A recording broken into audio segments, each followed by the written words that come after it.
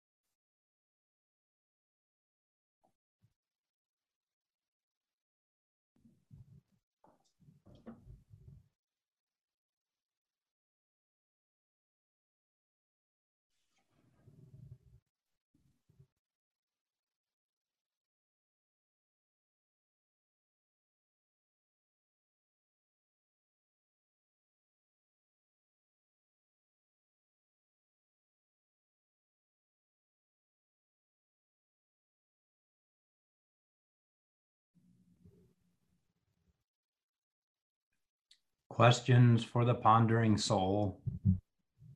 What is it that I receive?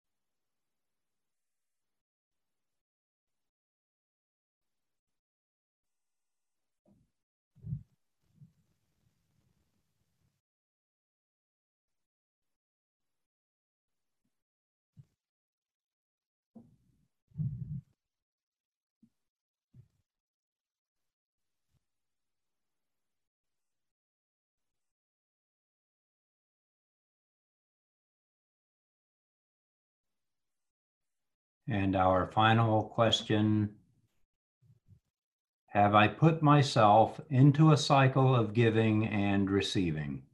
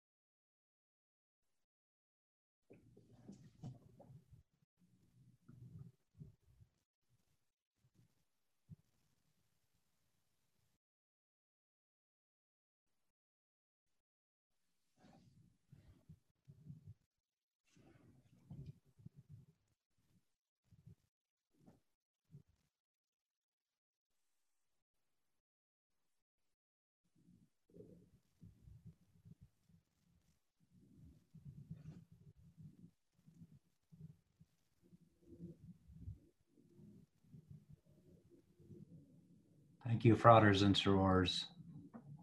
A couple of comments here. From Dustin to everyone, health, love, friendship, fellowship, family. From Susie, I give in order to receive so that I may give again, a blessed and endless cycle. From Mike to everyone, the means are the cause.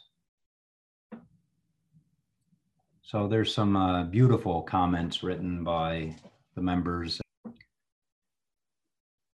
H. Spencer Lewis utilized his recognition of the law of Amra when he wrote the book Rosicrucian Principles for Home and Business, which we recommend, by the way, that all students read.